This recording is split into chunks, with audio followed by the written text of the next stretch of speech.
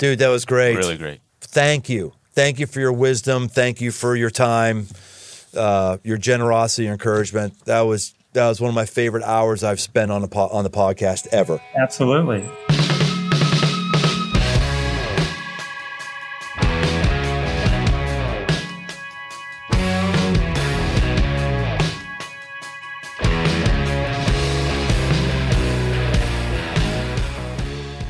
Welcome to the aggressive life.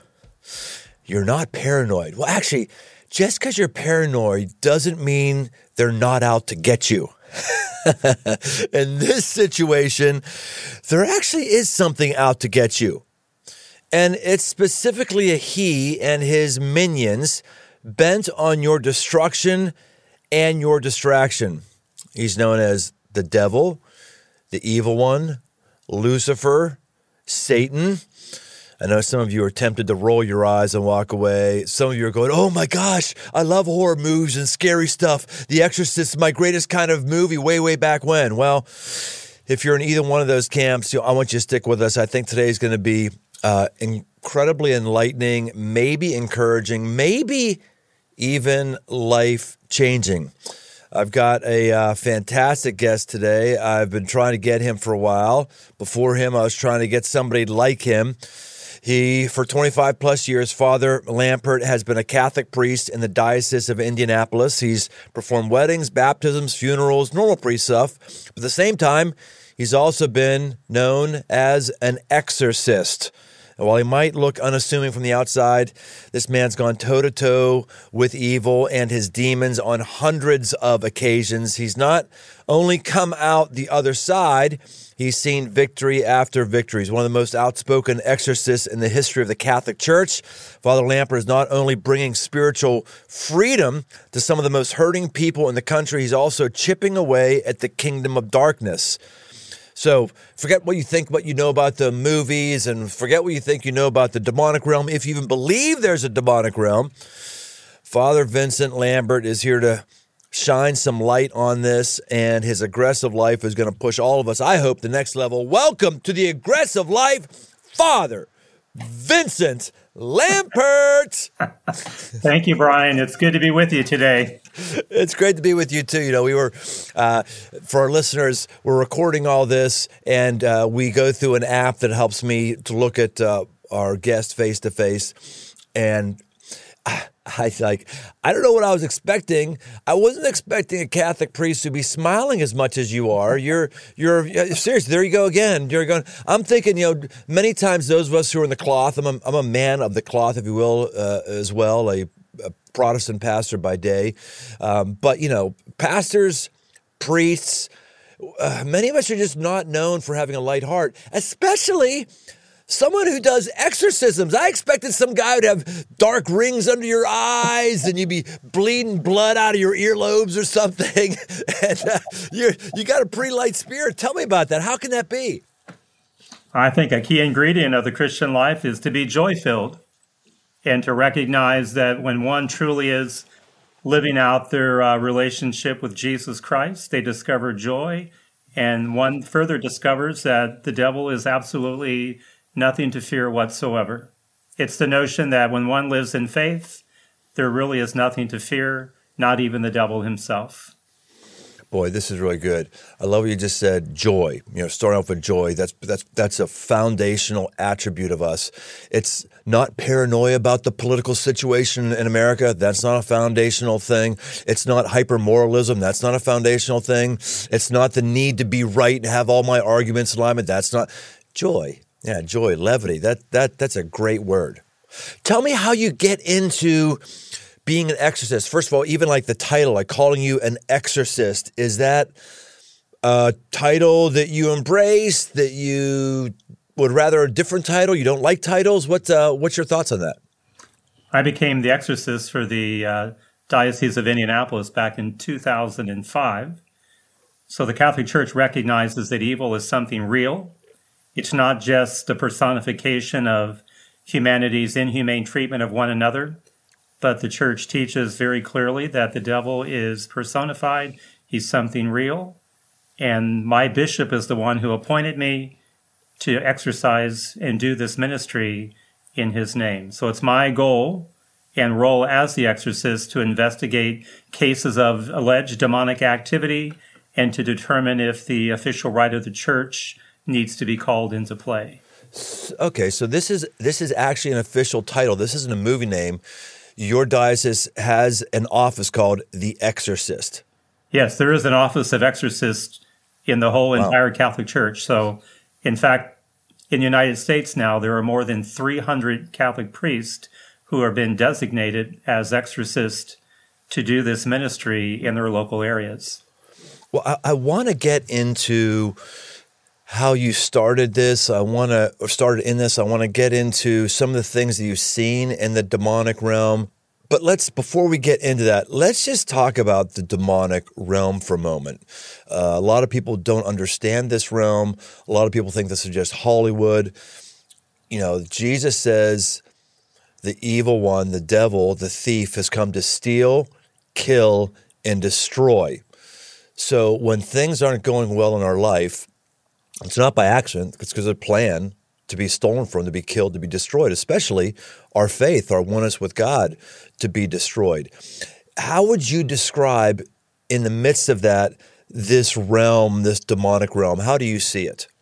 I think exactly what you just touched on. The demonic realm is really contrary to everything that God stands for. You know, in the Bible, we learn that God's name is I am. Even Jesus uses that reference to himself. In the Old Testament, when Moses says to God, when I go to Pharaoh and say, God says to let my people go, who should I say sent me? And God responds, I am. So God is all about life and living, existence. But the devil is all about death and destruction. He's the antithesis of God. If God is about love, the devil is about hate. If God is about life, the devil is about death. So really the devil is seeking our utter destruction. No, we all have new life in Christ. Jesus wants us to be with him forever in heaven, but the devil would want all of us to be with him in hell for all eternity. There was a book, decades ago now. Andrew Del Blanco was his name. He was, I think he was a psychologist, definitely not a Christian, and he was out of Columbia University. And I think the book was called The Death of Satan, The Death of the Devil. And he was talking about how we as a culture have done everything we can to convince ourselves that there is no evil force. That when you and I talk about the devil, just so our listeners know, we're not talking about a general mindset.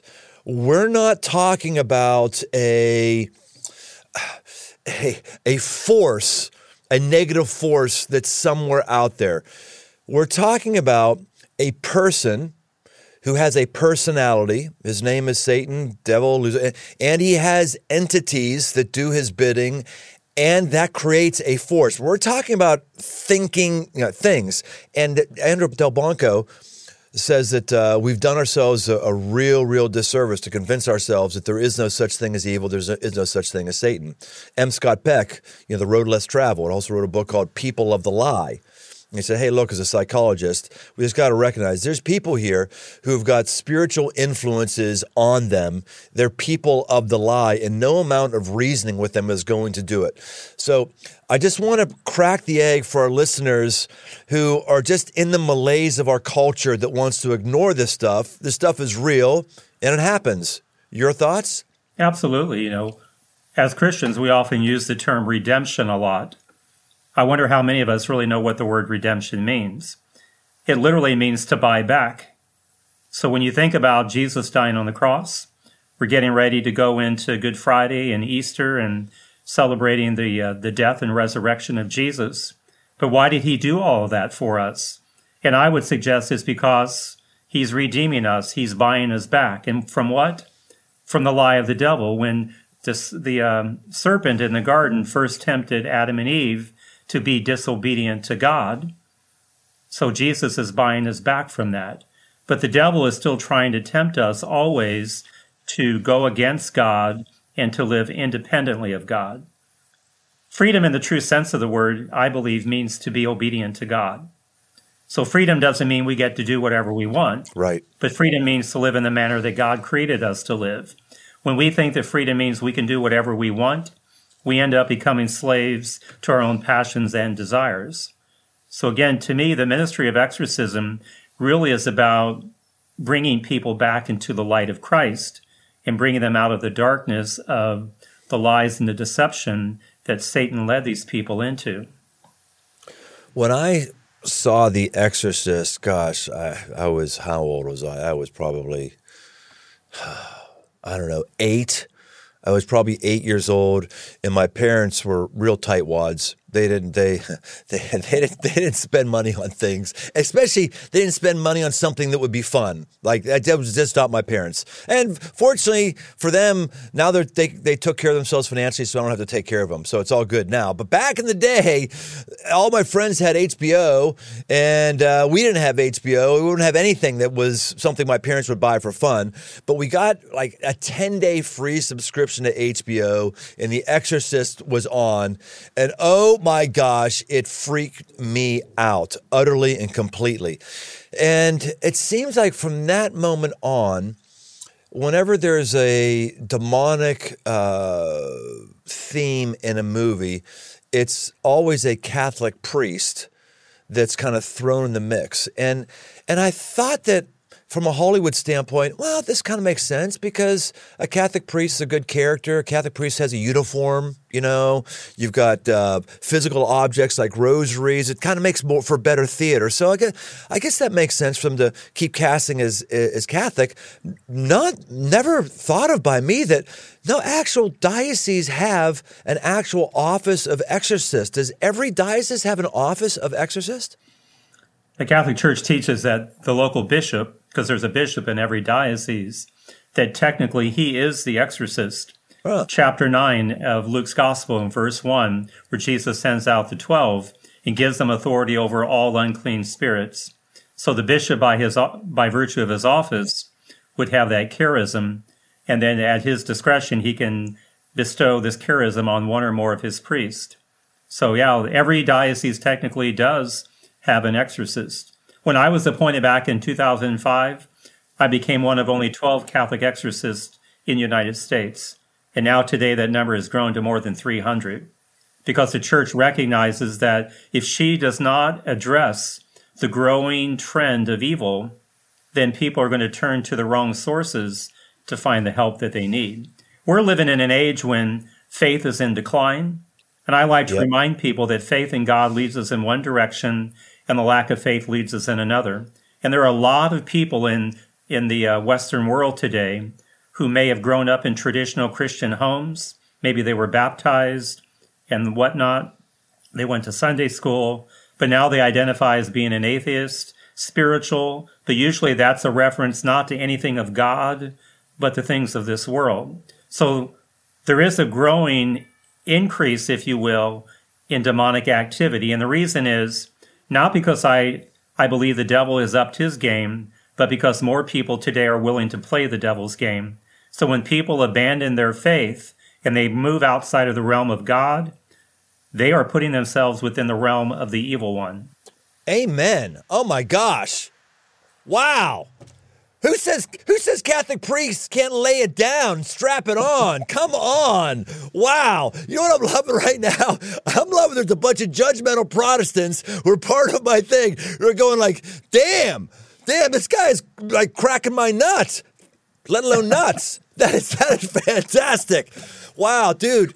Man, you did...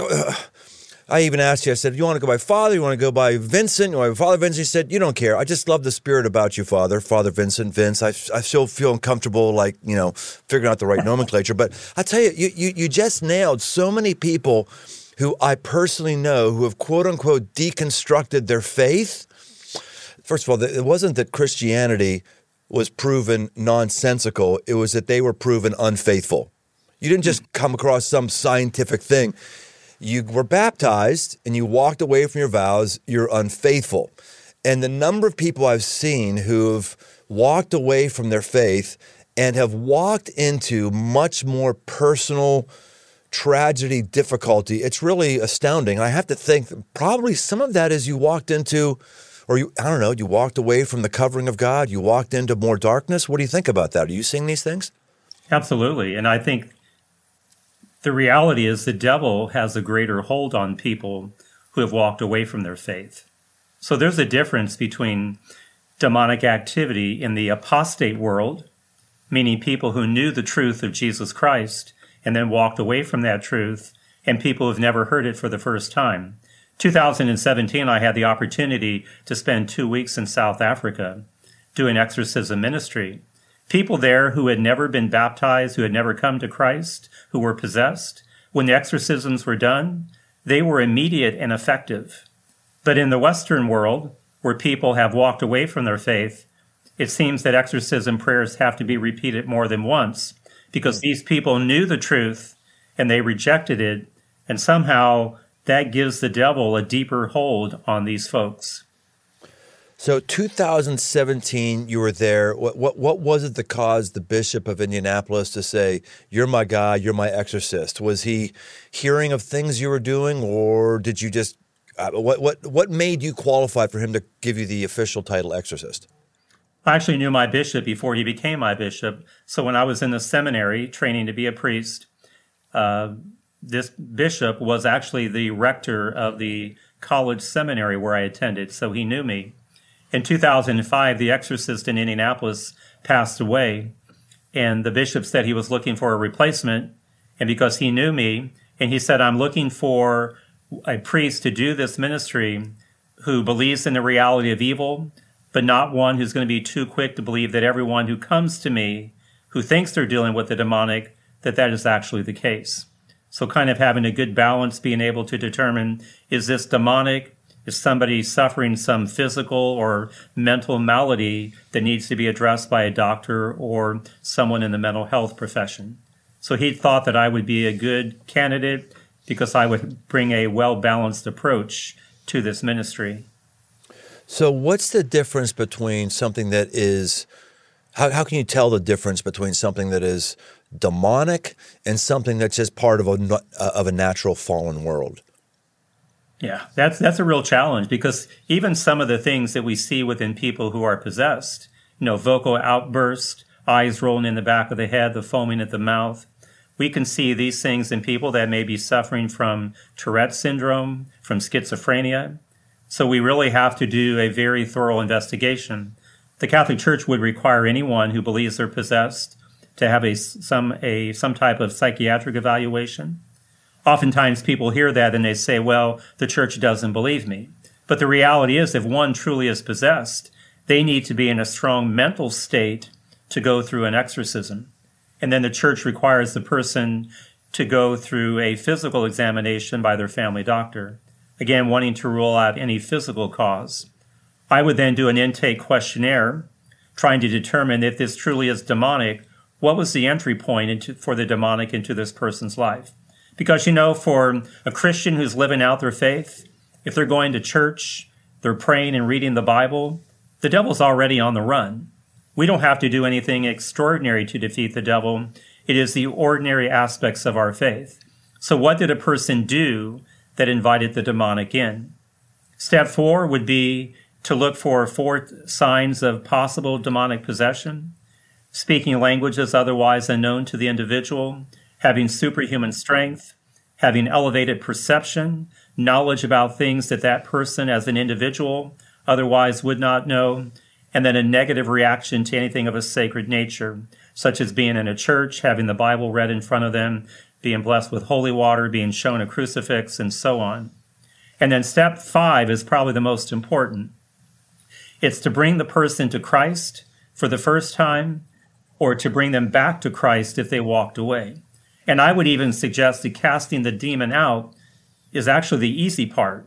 The harder part is to convince people that God needs to have his rightful place in their lives.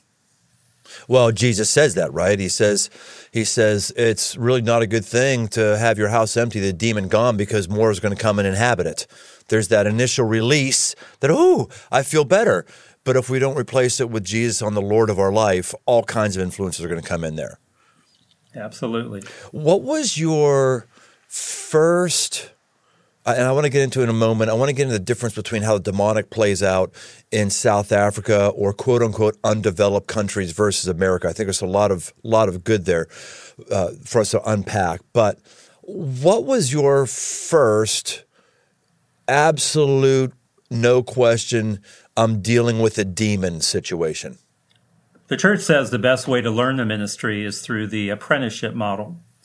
So when I became one of only 12, there really wasn't anyone to train under here in the United States. So my bishop sent me to Rome in the early part of 2006, and a priest in Rome allowed me to sit in on 40 exorcisms that he performed during the 3 months that I was there. And then that allowed me to learn firsthand the ministry of the church to those who were up against the forces of evil and who were seeking help. I started to have my own dealings in the demonic over the last decade or so. I've started to see it more in different ways. And the priest you're talking about in the Vatican, I actually tried to get into his seminar because he was doing a seminar, and he rejected me because I'm Protestant. What is that about, man? What, you can't help the rest of the people in the family of God? He may not have, but I will. All right. So you started seeing in that true demonic. Is it the stuff that you just mentioned, like voices? What was the first one where you went, oh, wow, this isn't a movie, this is real? Can you take us back there? Yeah. So the very first exorcism the priest allowed me to sit on was a elderly Italian lady. She was there with her husband. So I was speaking with her. She told me she believed that she became possessed through a curse. Now, I tell people that curses are only effective if we're weak in our faith. We can't control what somebody else does. But as St. Paul tells us, if we're putting on the full armor of Christ, we need not fear the evil one. Psalm 91, I need not fear the terror of the night nor the arrow that flies by day. So if we're living strong in our faith, curses have no impact on us whatsoever. But if we're weak in our faith, they can find that chink in our armor and then try to enter in. So I'm talking to this lady. She's telling me why she's possessed. And it is important to note that just because somebody's possessed doesn't mean they're manifesting all the time. It means that they've made a connection with a demon and something will trigger that demon to show itself. So I'm talking to her. The priest who was training me, he walks into the room and he puts a roll of paper towels on the table. He walks back out again. He comes in again and ties a plastic grocery bag onto the wall radiator in the room where the exorcism is going to take place. And I'm watching him out of one corner of my eye, and I'm talking to this lady. And then the priest walks back in again, and he has the ritual of exorcism in his hand. He begins to pray. He takes holy water and blesses the person. And why holy water? It's not that holy water is magic, but what it represents. It represents our new life into Christ. Where Jesus says in the letter to the Romans, are you unaware that we who were baptized into Christ Jesus were baptized into his life? So again, it's reminding us of our new life in Christ. As soon as the drops of water hit her head, her eyes rolled back in her head. She began to growl and snarl and foam at the mouth. And then the eyes came back down with this horrid, angry look staring at me. And I'm thinking, what in the world is going on? And the priest grabs a paper towel, wipes her mouth off, throws it in the grocery bag, and then continues to pray. So he's not even impressed by these manifestations. Other manifestations can be that I've seen over the years. There can be levitation, where the body actually starts to rise out of the chair. I've seen when demons manifest, the body drops to the ground and begins to slither like a snake across the floor. Horrible smells, a drop in the temperature of the room. The voice becomes deeper, more authoritative. All of these things are like a child throwing a temper tantrum who wants the attention given to it. Whereas in an exorcism, the focus is always on God. Now, I tell people that in an exorcism, Jesus is not a bystander. He's the main actor. If we're relying on me as an individual, we're all in trouble. But if we're relying on the power and the authority in the name of Jesus Christ that he's given to his church and to the church's ministers, that's the right mindset to have. But all of these manifestations are really meant to instill fear, where the devil says, look at me, and what I can do. Whereas in an exorcism, the church is saying, don't look at the devil, look at God and look at what God can do in your life. I was always under the impression, and I'm doubting it now, I'm questioning it now, I'd like to hear your thoughts on it, that a believer, a Christian, I'm not talking about somebody who's been aligned with the church, I'm not talking about somebody who, is maybe even been baptized, I'm talking about somebody who has given their life to Christ, the Holy Spirit dwells inside of them.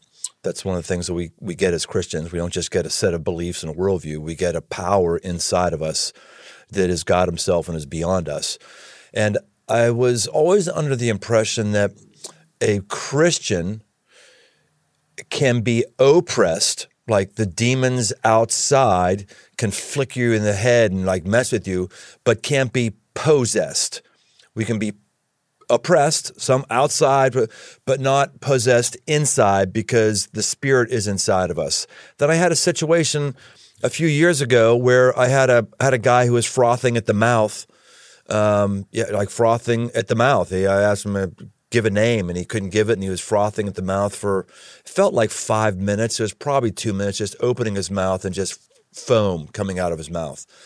And that guy, I'm pretty confident that guy was a Christian. I'm pretty confident from what I know of him that if he got hit by a bus, he was going to heaven. So I don't know. It just made me go, I don't know. What do you think? Can you be possessed if you're a Christian, or is there something else that was happening with him, or that's just, give us your thoughts on this. I think if one is truly living out their relationship with Christ, recognizing they're filled with the Holy Spirit, I don't believe that person can become possessed. They can't do anything that brings that on themselves. Now, demonic oppression is considered to be a gift from God. That God allows one who may be even faithful to be oppressed by the devil. And why would God do that? Well, think of Job in the Old Testament, where God permitted Satan to afflict him, even though Job didn't do anything wrong. In fact, when Job has lost everything, his body's covered in sores, he's sitting in ashes and wearing sackcloth, and his wife says to him, curse God and die, and he beats his breast and says, the Lord giveth, the Lord taketh away, blessed be the name of the Lord. Meaning, if things be good, I glorify God. If things be bad, I glorify God. My personal circumstances mean nothing when it comes to God's rightful place in my life. St. Paul was oppressed. He talks about the thorn in his flesh, the messenger from Satan that was sent to torment him to keep him from becoming proud. And I think God uses oppression as a way to evangelize people. It's important for people to realize that the devil was cast out of heaven, but he wasn't cast out of creation. God still has a purpose for him to serve in God's great plan for humanity. So it is possible that God may permit someone who's a very devout Christian to experience oppression, maybe even be possessed.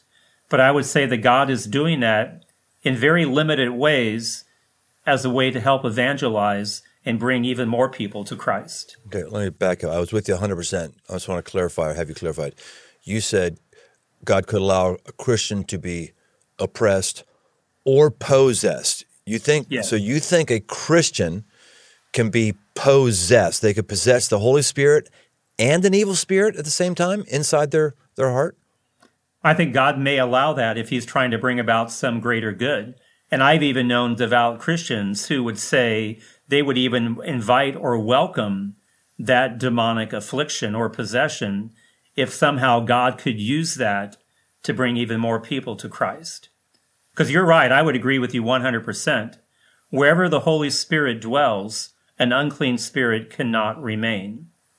But it is possible, I think very limited ways, where God may permit that if God is trying to bring about a greater good, and that person is almost making themselves, sometimes people use the term a victim soul, that they're willing to allow that to happen if somehow that's going to bring more people to Christ and somehow put themselves at God's disposal. Well, we might disagree with that, but I'll tell you what, I've gone 31 minutes with a Catholic priest, and it's maybe my first disagreement. That's pretty awesome. And again, here's my man laughing on the other end. That's good. It might just be semantics, you know. What's the line? What's the line that stand between oppression or possession? I don't know. I don't know. That's really good perspective. I'm really getting helped here. This is great, man. Thank you. All right, let's go back to 2017. You talked about being in South Africa and seeing a lot more obvious demonic activity, kind of the classic movie type. And we're just not seeing that all that much here. I believe, and I'd like to get your opinion on this, I believe that the evil one tipping his hand in a showy way in some cultures is very, very effective. And I believe the evil one's probably a little smarter than we think he is. And he thinks, if I give them an Exorcist movie live and in person right in front of their face, it might actually wake these people up spiritually, because these people like to delude themselves with general spiritual talk and like to delude themselves that everything's okay and I'm okay, you're okay, and everything is fine. And I think the evil one kind of underplays his hand because he realizes he already has us. And there's no need to get flashy. What's your thoughts on that? Yeah, there's something called perfect possession, whereby somebody takes their free will and they unite it completely with the devil. Demonic manifestations are an indication that there's still a battle taking place between this person and the demon. The person doesn't really want it, so they're in a battle against it. But perfect possession would be someone who's living in a harmonious relationship with the demon. You might think of using the term where people sold their soul to the devil. So there really is no reason for the demon to manifest because he's already won that person over. I had a young lady tell me one time, she said, "Father, I listened to one of your interviews that you gave," and she goes, "I like to be involved in a lot of occult activities." She goes, "I do seances and I go see witches and practice magic." And she goes, "I've never been afflicted by the devil. So how can you explain that?" And I told her, "I think you've answered your own question. The devil has already won you over, so there's no need for him to manifest or attack you." Yeah, I think we got to go back to the base motive of what the satanic wants, what the evil one wants. He doesn't really care if we're rich or poor. He doesn't really care if we have a great marriage or not.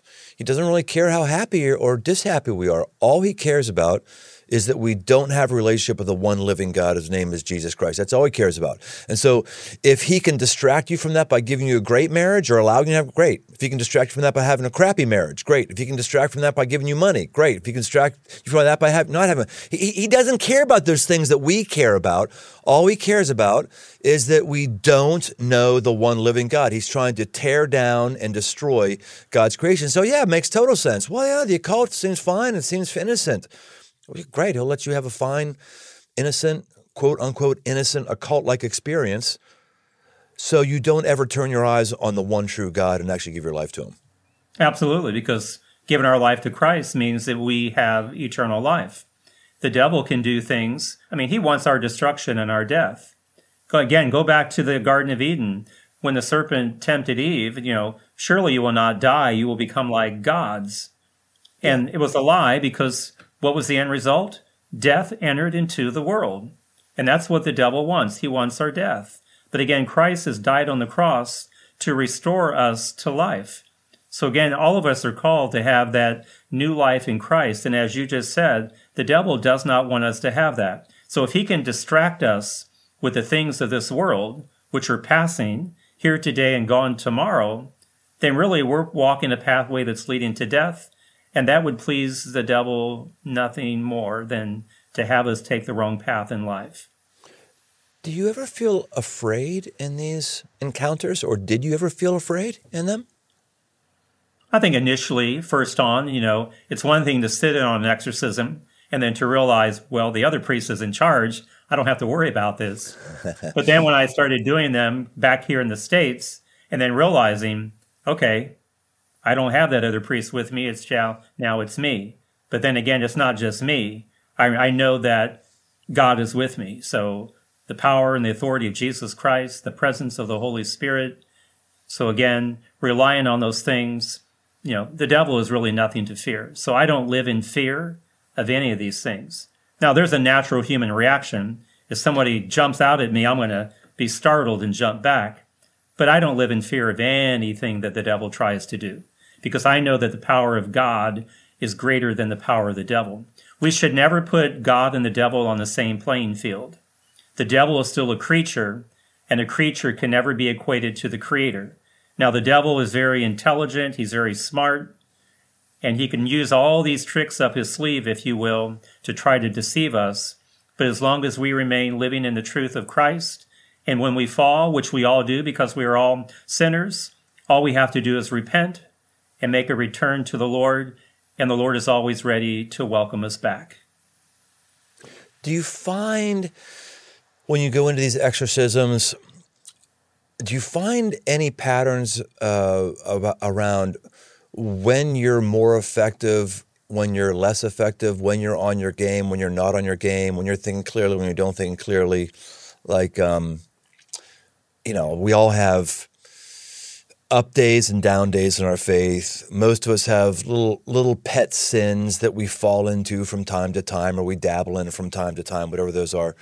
Do you find that any of those things affect your performance when you're in those demonic situations? It can, which is why I would never do an exorcism if I wasn't in the proper frame of mind. So I tell people there's no such thing as an emergency exorcism, because usually when things are done too quickly and hastily, that's when usually troubles come about. And the devil knows who's trying to defeat him, so he will do everything in his power to attack that person. So as a priest, I would prepare myself. I spend time, I would celebrate Mass. I would make sure that I've confessed any of my sins. I will spend time in prayer. I will fast. So again, I want to make sure that I am preparing myself as a clean vessel, if you will, an instrument of God that he can use to help the person who's being tormented by the devil or one of his demons, and to bring them the relief that God would want that person to have. Because ultimately, in an exorcism, the demon is commanded to return that which it has stolen, namely a person created in the image and likeness of God. That's really good. I like your description about preparation, which should be the same preparation for going to preach, for instance. I should have the same kind of things that you have for going to preach. Gosh, here's an interesting one for you. I'd love to get your impression on this, what you think about this. It was about, I'm going to say maybe 20 years now. 20 years ago, I went away on, I took a summer break, and I was in a point in my faith where I was a bit stale and also bummed that I wasn't seeing some of the more miraculous supernatural things that when you read the New Testament seems like it's kind of normal almost, right? And so there's a verse there in the Gospels where it says, you will see scorpions and trample them, you'll pick up poisonous snakes, that kind of thing. And I was like, God, I'm not seeing anything like that. I'm not experiencing anything like that. And I was meditating on that over my break. One night, it was in Florida, one night in the middle of the night, I had to get up to take a pee, and I get up and I go into the bathroom in the middle of the night, and it's dark as it always is, but I felt a presence in the room, which I've never felt before. It wasn't like when I go take a whiz in the middle of the night, I'm barely not even conscious, right? I just, don't open your eyes, just keep them shut and stumble there. But I went in the bathroom, and I felt a presence, which I had I've never felt that before. Like, what is this? And I turned on the light, and there on the ground was a scorpion, which I have never seen a scorpion in my life. Not before that, not since. Actually, I did see one at Man Camp. We had a little visual gag that we used. But I'd never seen a scorpion before in my life other than on the movies. And so I killed it. I didn't have the faith to kill it with my bare heel. I used a towel and killed it. So then what I did is I brought that scorpion home, and I had somebody put it in Lycra. So it's a Lycra block right now that when I preach, it sits on a coffee table in a room where I prepare myself, and I put my foot on top of the scorpion and say a final prayer before I go out and preach. Say, Lord, I want to trample the works of the evil one here. He's stealing, killing, and destroying from people. We want to trample him and crush him today, that kind of thing. Looking back on that, with your experience,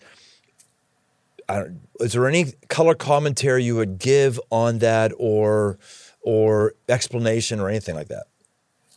I think God used that episode as a way to help you in your ministry. Again, that goes back to what I said earlier. The devil was cast out of heaven, but he wasn't cast out of creation. So God can still use the devil as the tool, if you will, to advance his own kingdom. So again, I think, the experience, so if you took some time off in the summer, you were down in Florida, maybe questioning some things. But to me, that's become a very profound experience for you. I mean, you've had that put in Lycra, you use it now. So it really was an epiphany moment, if you will, in your life. So again, anytime I experience demonic attacks as well. But I always say, well, why is God permitting this to happen? And I know that God is using the devil as a way to help me to even grow in my better understanding of this ministry and the way that I can help people. That's good. Great. Thank you. Today's podcast is brought to you by Athletic Greens. It's a product I use every day. I started taking AG1 because I don't watch my diet too closely, but I know that I'm getting all the vitamins, minerals, and nutrients I can, as well as hydrating with 12 ounces of water right off the bat at the beginning of the day. One scoop of AG1, it's got 75 high-quality vitamins, minerals, whole food source superfoods, probiotics, and adaptogens. And it doesn't taste like it. It actually tastes great. AG1 is a micro habit with big benefits. For less than $3 a day, you can take care of your health and invest in your future. It's recommended by professional athletes, health experts, and me. To make it easy, Athletic Greens is going to give you a free 1-year supply of immune-supporting vitamin D and 5 free travel packets with your first purchase. All you have to do is visit athleticgreens.com/aggressive-life. Again, that's athleticgreens.com/aggressive-life to take ownership over your health and pick up the ultimate daily nutrition insurance. So go get you some, and let's get back to the show. Let's say you were giving a master class in this. I don't think we have many students here on the podcast who are up for a master class on exorcism. I think most people in the podcast just need to wrestle with our personal choices, whether or not we're honoring Christ or honoring the evil one. I think that's the main thing that most people need to deal with. But let's go to the next level. Let's say someone gets pretty proficient at that, and they're going to maybe be used by God somehow in this area. You definitely, of all the people I've met who've interacted with the demonic, aware of the demonic, you definitely are the best person I've ever known. You definitely have the most wisdom, period, on this. And I would just, again, I'm humbled by you. This is really good. There's a lot of people who are over in Protestantism who just think that we're the only ones who read the Bible and understand the spiritual world. Just not true. So all of us who are listening right now who've been judgmental Protestants just need to eat a bit of humble pie and at least open up the idea that maybe you've been demonically oppressed to think less of many of our brothers and sisters. You know what I mean? But for those of us who have some maturity to maybe be able to deal with this when it's thrust in front of our face, let me just ask some questions to give us a masterclass. One, biggest thing humans misunderstand about demons. Biggest thing that people misunderstand? Yes. Is that they really are not as powerful as they present themselves to be. It's really a world of illusion. So they're presenting themselves to be something greater than they truly are. Because the human person is created in the image and likeness of God. The angels were not created in the image and likeness of God, and that includes the good and the fallen. So again, the human person literally is greater than angelic creatures. And so the demons are actually jealous of humans. Damn. Oh my gosh. Dirt, where do we find this guy from? Everything he says just killing it. He's killing it. Crushes me. I Love thought I knew the Bible in the spiritual realm. My word. Father Lampert's bringing it. Damn, no question. And I wish everyone could see him. You're smiling like a butcher's dog right now. He's got such a good, infectious, lighthearted spirit, which, so many of us are just so down and sour mouth, and we're not dealing with the obvious demonic like you are, Father. Thank you. This is great. Okay, here we go. Let's keep our master class going. This isn't a let's affirm the Catholic priest day, but I feel like doing it anyway because you've been a blessing to us. Okay, what power does Satan then actually have? Satan has no power over us except the power that we give him over us. So really, it's us submitting to him that gives him his power over us. And if we give power to him, we can certainly take it back. So if we've given power to the devil because of the ignorance of our faith, the weakness of our faith, we can grow in holiness and virtue, understand that we've done something wrong, and then we can renounce that and take it back. But the devil has no power over us save the power that we give him. One of the dangerous things I believe for us to do is to try to evaluate somebody else about what their issues are, what strongholds do they have, what's their hang-ups. I just think it's just not good time management to worry about somebody else's stuff when we've all got plenty of stuff going on in our own life, let alone Jesus says, hey, first take the plank out of your eye, then you can figure out the speck in the other person's eye. So I think that's the way we have to be.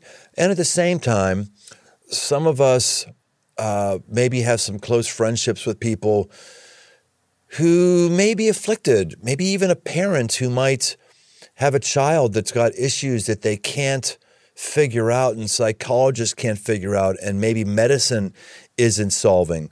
Are there any standard signs that somebody is possessed or under undue demonic influence? Like, obviously, if you're changing the temperature in the room, I guess that's one. What other kind of things might happen where we might go, I might want to call a person like Father Vincent Lampert or somebody who believes and is equipped to deal with the spiritual realm? So in the rite of exorcism itself, there are 4 things that I'm told I should look for. I mentioned them earlier. So that's why there's no such thing as an emergency exorcism. I should get to know the person. That way I know, am I talking to this person, or is it now the demon who is speaking through this person? Because when a person is possessed, the demon is using that person's body as if it were its own, using the person's eyes to see, their mouth to speak, their ears to hear. Superhuman strength. Is it that individual? Is it a demon? Speaking languages otherwise unknown to the individual. And I don't mean like the gift of the Holy Spirit and speaking in tongues, but usually human languages, maybe speaking in Greek or something like that, some ancient languages. But again, the demon is trying to say, look at my intellect, look at what I'm capable of doing. Having elevated perception, knowledge about things that I know that person as an individual otherwise does not know. And then have a negative reaction to anything of a sacred nature. Again, reading the Bible in front of them, bringing them into a church. So these are things that would give me, the church says, the moral certitude to know beyond a doubt that the person in front of me is truly dealing with the demonic, and this is not a mental illness, or the person not putting on some type of a ruse as a way to try to ridicule the church and to mock Christianity. Not to judge people who have entertainment desires that I don't, but I've never understood somebody who loves horror movies. And that's just because maybe it freaks me out so much. A proclivity for horror movies. Does that say anything one way or the other? Yeah, that could be an entry point. I call that the entertainment industry. You think of Halloween, which is now the second biggest spending holiday in the United States. the fascination with the devil, whether it's movies and books and, video games. There's a lot of things with the demonic today. And people need to realize the devil can play on a person's memory and imagination. So when we're putting all this stuff into our heads, we're giving the devil fuel, that he can use to really try to attack us and literally get inside of our heads. You said one time, I quote you, "I fight the devil by tweeting about exorcism." What do you mean by that? So many exorcists in the Catholic Church are not known. They prefer to remain anonymous, but I'm publicly known. In fact, when my bishop appointed me 18 years ago, he said that if I was comfortable enough that I could be public about it as a way to help educate people. So I'm public in the ministry of exorcism in many different forms, whether it's doing interviews and tweets and things like that, because I think it's a form of evangelization. And the world today needs that renewed evangelization because, again, so many people that have known Christ are walking away from him. And people do need to know that a relationship with Christ does make a difference. Yes. It's a big thing that's happening. There's a numbing effect on us.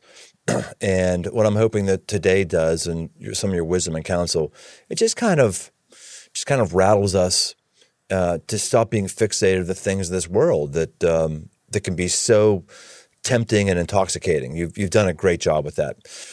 All right, I want to go into the lightning round. I want to finish our time with the lightning round. Okay, we'll see. We'll see what all of your Catholic teaching has done to help you with the lightning round. We'll see how quick your mind actually operates, or if the evil one has put his goo in your synaptic connections. We'll see right there. The lightning round is when I give you a topic and you have to answer like lightning, like 2 sentences, 1 sentence. Are you up for the lightning round? Exorcist Father Vincent Lampert. Let's do it. Okay, here we go. The most aggressive move in your life that you're making personally right now? To recognize that being a minister in the church is a vocation and not an occupation. So being a priest, being a minister in any other church, we do what we do because it's a vocation, a calling from God. It's not an occupation, something that we just do to occupy our time. That's great. That's very aggressive. Dirt, do you hear that? Because, I hope Dirt hears this because we were just talking today about how good he's gotten at podcasts and he's doing really great. He's my executive producer here, as you know. He's talk with you. And I know you're getting all kind of tempting offers from people. People are like, "Oh, come do my podcast." Dirt, this is a vocation. This is your vocation. That's right. It's your calling. This is not your freaking occupation. I don't care if someone pays you more. Amen. You got that? Loud and clear. All right. Good.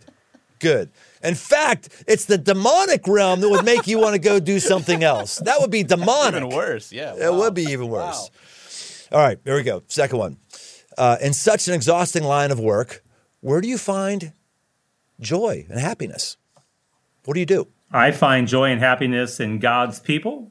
So you mentioned at the beginning of the podcast that as a priest, I do services on the weekend. I do weddings and funerals and baptisms. So being involved in the everyday life of God's people is very enriching. And I also enjoy God's creation. So I'm a lover of the National Park System. 426 units in the National Park System, and I have visited 350 of them. Wow. Are you okay? We're going off the lightning round now. Just follow-up question: do you just go visit and do a hotel, or are you a camper as well? Growing up, I have 8 brothers and sisters. Every summer we camped in Indiana state parks. So it's a combination of both. I don't mind camping out. If I'm with other family members, I have a sister who says the only form of roughing that she wants to do is to stay in the hotel and have to walk down the hallway to get your own bucket of ice. Right. Right. All right. Next one. What is God teaching you right now? God is teaching me right now that God is real and that God needs to be real in the life of each and every person. So the human person has the innate desire for God. And when we foster that relationship with God, we find a sense of meaning, purpose, and direction in life. And when we don't, we find ourselves lost. And when we are lost, the devil is always trying to seek us out so that he can bring about our destruction. So to me, God is really all about trying to awaken people to the importance of his presence in their life. St. Augustine said, our hearts are restless, O Lord, until they rest in you. So if the human person wants to know what it means to be fully alive, then know the person of Jesus Christ. That's a really good word. I had this, I think we said we were going to go an hour. I was almost up to an hour. Do you have a few more minutes? Because I want to tell you a story if you do. Okay. There's something that happened in my life recently that I think is very demonic, and demonic in a way that people may not understand. So here's the deal. My son and I went on a bike trip, motorcycle trip, and then at the end of that trip, a week camping. That's what reminded me of this, the camping thing. We ride our bikes off-road, and then we camp. So 6 nights of no showers, no nothing. And we're sweating all day, right? Picking up bikes and in heat out in Vegas and in California, or Nevada and California. So we come back to Vegas, which is where we shipped our bikes to, and then there's a buddy who's going to drive them back, and we're going to fly back the next day. But we're going to get a shower that night, and we're going to go to a casino. I like casinos. I don't like going to the casino in Cincinnati because it's generally people there who can't afford to gamble. They're hoping they get rich, and it's just a depressing thing. But when you go to Vegas, you've got people who are in for conventions. They have money, and just about everybody loses, but they planned on it, and they're not hurting their families financially. At least that's the way I look at it. So I go in, and my son says, Dad, I don't really want to play blackjack. I want to do this other game over here. Do you mind? I said, no, that's fine. I don't care. Yeah, fine. So I'm at the blackjack table. I'm there for hours, and I'm not there because I'm planning on changing my financial outlook. It's like if I had the ability to play Stratego or some old game. I'm just enjoying the game, right? And I'm in the game for hours. I think I was there from like 7 p.m. to 1 a.m. And I haven't run out of money, and sometimes I'm way up in money, and sometimes it's dropped way down. But I'm doing okay, and it gets to be about 1 o'clock in the morning, and the people at the table see I've been on a real run, and they're like, "You should just go, man. You're up. You should go." I'm like, "Yeah, but I don't want to go. I'm having fun here." So I didn't go. I lost some money, like not lost all my money, but I cashed out finally. I was just too tired. I had a bunch of chips. And cashed in. I had more cash in my wallet than I normally have. I'm walking to the hotel. To the elevator. It's a very complicated kind of labyrinth. And I'm walking there by myself, and I hear out of my ear, I hear, "Well, you look like fun." And I turned around, looked, and there was 2 very attractive women, and it's like, what is it? I take a step towards them, and I realize, oh man, these are women of the night, call girls, whatever you want to call them. And I took a step forward, and then I turned around and said nothing, and went to my elevator, went up to my room, and I sat in my room that night and the next day terrified. And the reason I was terrified is I thought, it was 2 parts to it, boom and then boom. The first thing was, man, I am really in a moment of weakness here. I've got cash in my pocket, a lot of cash in my pocket. I'm in the middle of a hallway on an elevator, and no one knows me in this place, and no one can see me. It was just me and them. And I just thought, gosh, I could have just tanked it right there. I could have tanked my marriage. I could have brought scandal to the church. I could have. That was wow. And I just thought, how the old line, "But for the grace of God, go I." And so I was terrified of just how bad that could have been. And then the turn came for me. This is to where you're talking with Christ. Then the turn came to me. It came sometime the next morning. It dawned on me, man, I'm only processing this through what I could have lost if I went with those women. I'm processing this. I could have lost my character. I could have lost my job. I wouldn't have been true to my faith. And I realized, Jesus, I'm sorry. I'm thinking about this. I'm not thinking about what you would have thought about this. I'm not thinking about how this would have affected our relationship. I'm thinking about how it would have affected the principles of this. I think there's a lot of people who are in the Christian faith, but they're really not in a relationship with Jesus. They're in a system that has certain beliefs they're trying to be faithful for. And I think that could be part of what the evil one wants to do. Our faith isn't personal with God. It's just this religiosity. What do you think about that? I think that's absolutely true. And that goes back to maybe the thing we were disagreeing with a little bit at minute 31. Yeah. We weren't really disagreeing, I don't think. But again, I think when people believe they're a Christian and they think it's about them, there's a chink in the armor again that the devil can use to his advantage.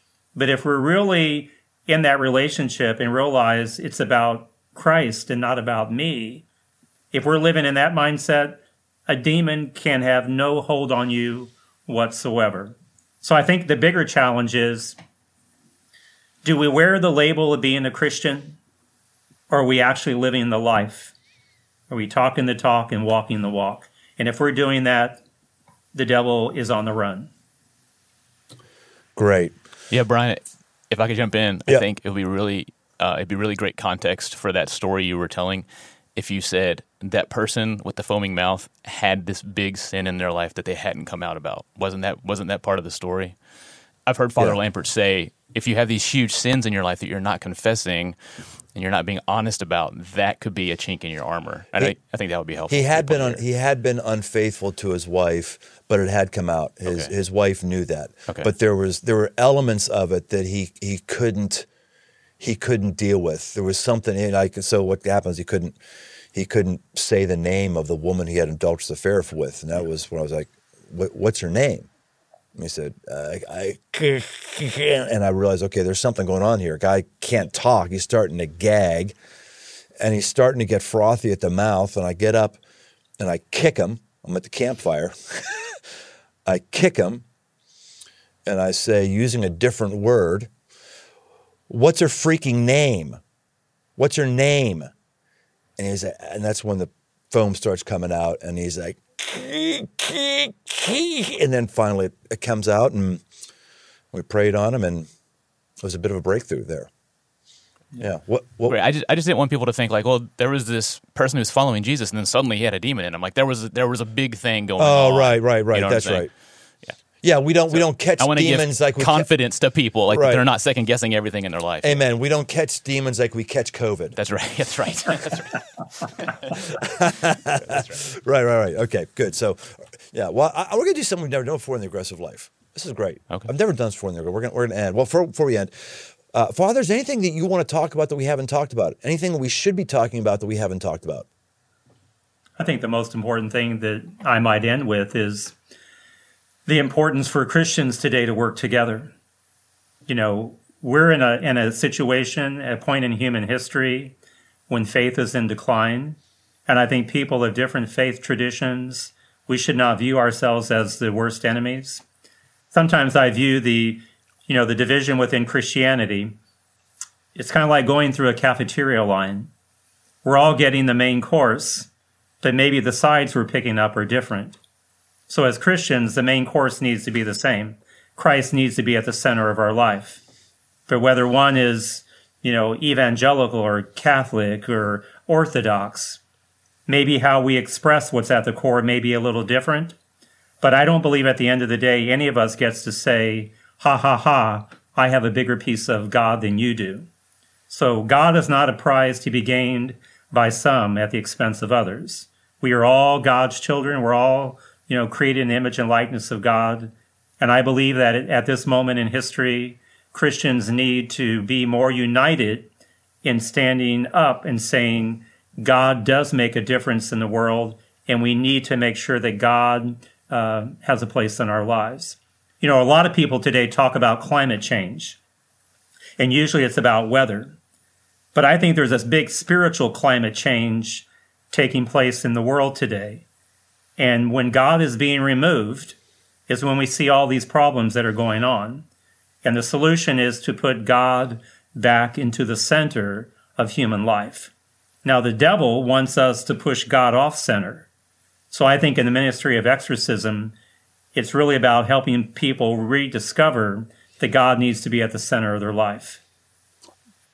That's great. There's a prayer that we all know, just about all of us know, Protestant or Catholic or Orthodox. The Lord's Prayer is what it is. And I was just telling somebody the other day, the Lord's Prayer is really not a prayer that Jesus prayed. It was a sermon and talk he gave to people as to how to pray. He said, teach us how to pray. He said, well, when you pray, do this. So it's a model prayer. It's a good prayer. Fine to pray that.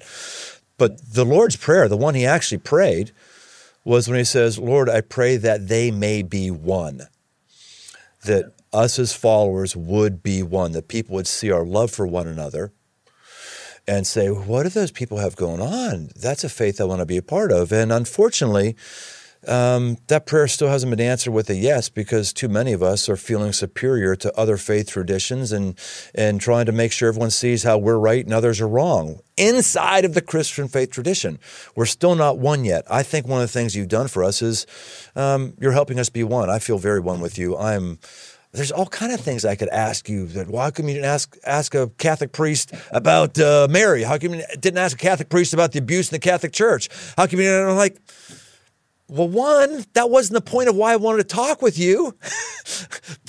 Two, why do we always have to be finding what's wrong? Why can't we just have a good conversation on stuff? And you've rung my bell. You've built into me spiritually as much as anybody has in recent memory today, man. This has been a power-packed hour. So thank you. And I'm going to ask you to do something I haven't asked anybody to do before. Instead of me having a rah-rah closing thing, would you pray for us to end our time? Would you mind? Absolutely. I'd be happy to do so. Great. Thank you. So we bow our heads and pray. Good and gracious God, we simply want to place ourselves in your presence at this time to thank you for this opportunity to come together today to have this conversation and to recognize that together we are all your children. And when we stand more united with one another, we have the defense and the strength that we need to defeat whatever the devil may be trying to do in our lives. We ask your blessing upon each and every one of us now, and just help us to live out our committed relationship with you and to make sure that you always have your rightful place in our lives. And we make this prayer in the name of Jesus, who is Lord forever and ever. Amen. Amen. Amen. Is there anything you want to do to raise awareness, like just advertise yourself if you want here? If you got any social media accounts, any books, any websites you want people to be aware of? Because there's a lot of people who'd love to get a hold of those if you have any of those things. There's some stuff out there on, people can find that if they just Google my name or whatever. But really, I don't promote myself. To me, it's really about promoting God and the importance of having a relationship with Christ. So I'm reminded of the line in Scripture where it says, we are worthless servants. We have done nothing more than we were called to do. So to me, the ministry is about God. It's really nothing about me. Brother, thanks for bringing your A game today, building into us, equipping us, explaining things to us. This has been very, very rich.